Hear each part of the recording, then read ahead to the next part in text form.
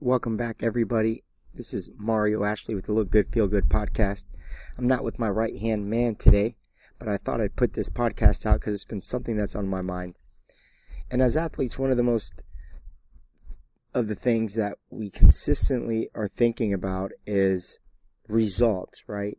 That at high caliber professional athletes, we are results driven. In a lot of sport, I've said this over and over the last few weeks, that sport by nature is inherently a zero-sum game. And in politics, what that means is that for the actual relationship of that to exist, there has to be a winner and there has to be a loser. And that's what makes it a competition, that there has to be risk involved. And as athletes, we're always looking for best case scenario, and best case scenario in sport is simply defined by the winner and the loser, who's taking first and who's not taking first. And in training, what happens is that will sometimes dilute itself in training, meaning that sometimes we are focusing more on the outcome than we are on the action. And this is a idea proposed by Marcus Aurelius, and I bet people way before him, that if we spend too much time and attention in the outcome, we don't give the necessary respect that the action, the thing that starts and begins everything that we do, that the discipline by definition is the day-to-day habits that we form as athletes. And in training, some of that stuff is already built in CrossFit. It's built in. Group training has that inherently built in, that we've taken a lot of that necessary obligation away from you. You don't have to worry about what body parts you're going to train. You don't have to worry whether you're doing it right or wrong. You don't even have to think about, most often, the inconsistency of the training, because in group training, we offer group classes at certain days and times. And on average, these people are showing up around the same days and times every week. So we're taking all those things out of the way. They naturally form and build a habit. Show up. Let's do the work. And the other component of that is the nutrition, and the net beautiful cycle of training at high intensity is you can't get away performing well when you eat like crap. In other programs, you could get away with it when, I believe, the less intense a program is, the less requirement there is to eat based on your training goals. Because when you fix more and more rest into training protocols, you reduce the risk of lack of nutritional components affecting performance. But at high intensity in a demanding program, everything has to be on point. That athletes don't diet and exercise, they train and eat. And it's that philosophy that we take into nutrition, that we take into training, and that net cycle of all that is what produces healthy habits. But going to my initial idea here is that I want to propose that we start looking at things a little bit differently. That the process, as we sell, is the action. And that if we are taking a consistent daily action that we talk about as discipline, that the outcome has to have a positive net effect, that we are moving the needle in the right direction. And sometimes I think that the data trying to be the best and always win because of this idea of competition day in and day out is not conducive to the overall outcome. I really hope this is making sense, because to do this well, and as long as I have, I can't always think about winning, right? My joke to my members is that, as well as I perform, I still consider myself in retirement mode, meaning I'm not signing up for local competitions. I'm not following any type of diet or macros by any measure. I train consistently well to keep consistent results, right? Sometimes that does require to input data to compare it against past performances. That we use that data, especially with clients, to ensure that, one, that what they are doing is working. They used to do it here, and now the number is higher. This was their speed when they did that, and now it's faster. This was how they performed the exercise then, and this is how much better they perform it now. These are quantitative measures that we can prove, and that is a necessary component for individuals paying $150 a month to train. And I think it's the right choice long term, because we're trying to sell incremental growth.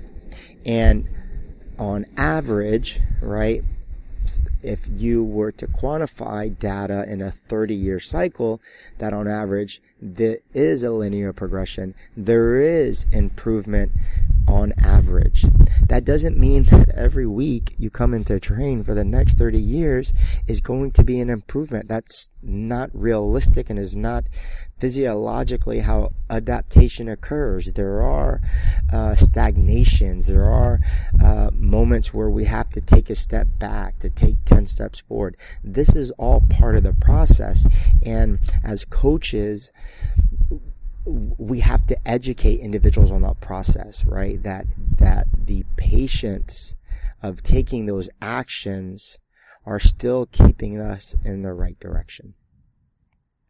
Had a conversation with a family member that, got me into CrossFit, or helped me provide the environment to keep doing CrossFit after I graduated from college. And she was drinking the Kool-Aid with me, and she was doing so good. And then for some reason, she just stopped. And, 10 years later almost, she's coming back into it, terribly out of shape.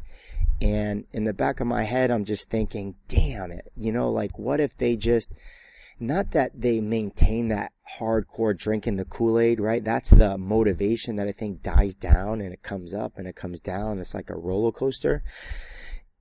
But if she just would have stayed on it through the discipline and just taking action, doing CrossFit 2 to 3 days a week, consistently eating healthy enough not to gain 40, 50 pounds that she'd gained in the last 10 years, we wouldn't be in the same boat again. And that, I feel like a little bit was my fault. Maybe I didn't help her along the way, and so I'm in this conversation with her again, which is like, okay, we've done this right before. Let's do this right again, remembering what happened that took us away from it, right? So that we're not trying to pretend we're going to the CrossFit Games, or that we're, we need to just, after a 9-year hiatus, you're going to come in and do 5 days a week of CrossFit again. Like, that's not going to happen. Let's respect the journey through action that is consistent, that will, if you keep doing it, will produce results. And that's, ultimately, like, if you want to think like an athlete, you have to think about the end goal. And the end goal is just not trying to win every workout, not trying to tick every lift. Ironically, on average, if you think about the action and you are consistent and you are disciplined, these numbers will consistently on average go up. For example, I was training this week at Open Gym, and one of the workouts called for a heavy squat snatch. And I don't lift a lot or enough to really put enough pressure on myself to lift massive loads. But as I started to warm up slowly and got it to feel my body, I felt good. I felt different. And as I slowly progressed, it took me almost an hour to do the squat snatch. And I just kept thinking of certain points of the snatch that I wanted to place all my attention on that day. And the weight just kept going up and up. I was at 165, then I went to 185 and 95. I jumped up to 205. I hit 215. I hit 225, and I hadn't hit that in 6 years. And I never trained the snatch. But it wasn't because like I was at the gym and I saw a score on the board that said 225, and in my head as I'm training the squat snatch, all I'm thinking about is all this pressure to snatch 225. It wasn't even in my mind because I was being realistic. And two, looking back, I was just thinking about the action. I was thinking about how fast can I move that bar? How quick could I get it to the sweet spot? Ensuring that I was taking ample amount of rest. I was focused on the action. And the beauty and the irony of that was it produced the positive outcome above any expectation I had for that day. And, it's something that I want to continue to remind myself. I want to remind my athletes is that if we have to focus on one, let's focus on the action. Like when you're in the workout, focus on the action. Right? You can tell a beginner athlete or a beginner in a group training program by the non-verbal cues that they display in the middle of a workout. Absolutely across the room, you can see it. The beginner will place themselves in a defeated posture well before the workout is even over. That if you can read their minds, the words in their head are, this sucks. I can't do this. I want to stop now. What the hell am I doing here? Absolutely one or more of those words are going through their mind. Vice versa, an advanced individual, an individual that understands that the action in the moment about being present is by far the most important part. What those individuals are thinking is get one more. Take 3 big breaths before you pick the bar back up. You're the shit. You got this. It is an absolutely different mindset that they are taking into a session, into a training, and into their ultimately into their life. How good is to be a badass in the gym and be soft in the real world? It serves no purpose. That our idea is that we can use this thing called CrossFit or group training or boot camp, whatever style that you have that requires massive physical exertion, and help you become a better person. Coming into the gym 3 months later, losing 40 pounds, getting an 8-pack, and becoming a douchebag defeated the purpose. And that ultimately comes through really respecting the qualities that physical exertion, the way that we do it, produces outside of those 4 walls, outside of that warehouse. And that's hard. It's really hard because I think I had another conversation with a client today about this kind of disconnect between how they psychologically treat high intensity training and how they treat their lives under high stress. And for example, the individual was talking about a friend that was massively wealthy and well off, and that the individual really didn't have to work anymore if they didn't want to, but they work anyways because they enjoy the process, they enjoy what it involves, but they are severely out of shape. And those kind of individuals perplex me because the skill required to be massively wealthy is the exact skill to be massively fit. It's identical. High levels of discipline, high levels of self-awareness, high levels of understanding the skill, high networks of people that challenge you and push you. These are all the same attributes. But unfortunately, for this individual, there is a disconnect between high levels of success in business and high levels of success in fitness. And I believe that for me, those are one of the things that I want to leave a legacy about. I want to leave a thought about, which is, man, like Mario didn't teach me how to exercise. It's fruitless. That idea in itself is fruitless. It serves no purpose. It doesn't excite me. I use this model of exercise and fitness because I am naturally gifted at it. It comes to me, and I'm grateful. I'm absolutely grateful for that opportunity that I got my first muscle up on my first try. I had 20 handstand push-ups on my first try. I had 50 double unders on my first try.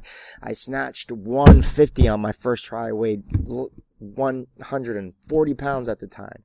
Those things came natural to me.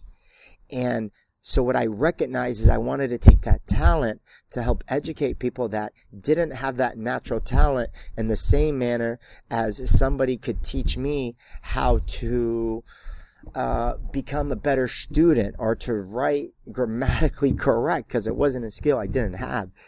And as I got into fitness and I saw and I exposed myself to more and more clients and I got more and more experience, I realized that there was just a disconnect. That this thing is a skill that requires a high learning curve.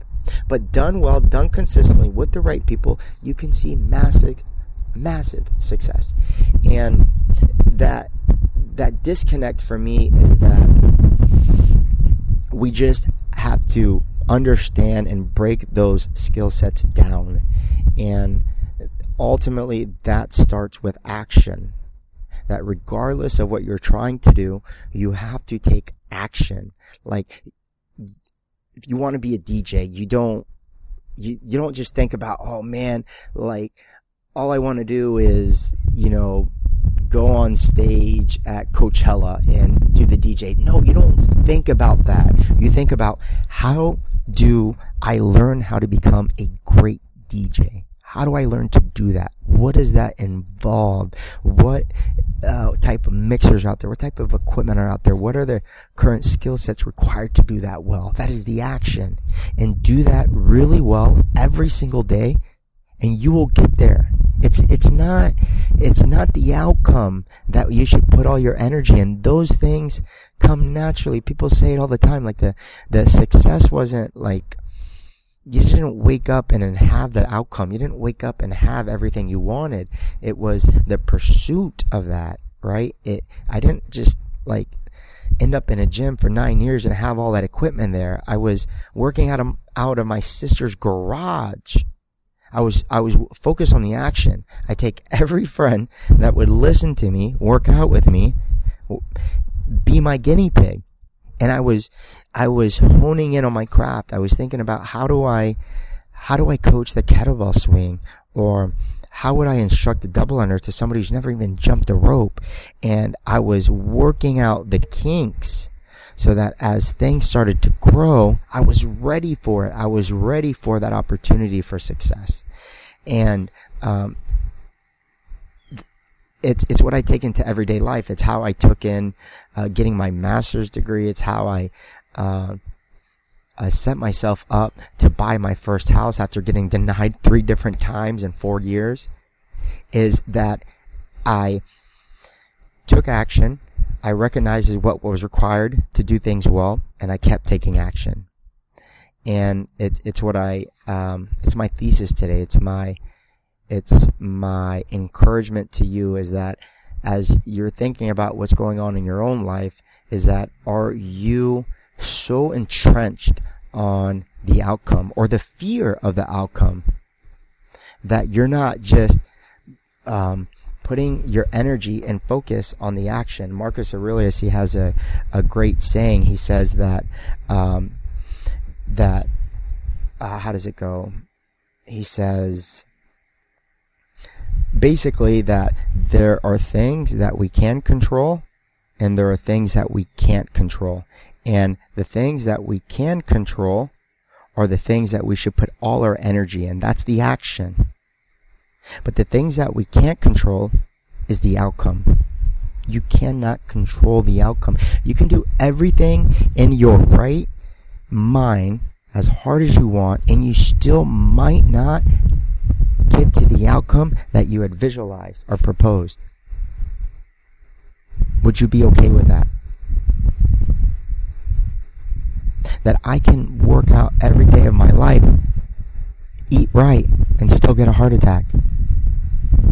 That's the outcome. That I can grind 14 hours like they tell you to do and do all this stuff, and you might not ever make enough money to buy a house. Are you okay with that? Like, what's most important by far is that you put in the time every single day. You control the things that you can't control by massive, consistent action, not really well for a week, and take a week off. Come back, do it well a week, and take 2 weeks off. Is what you do consistently well, you will see amazing results. You'll see amazing outcomes. But stick to the action. Stick to controlling what you can control, and let the rest fall. Let the outcome fall as it will. Thanks for listening.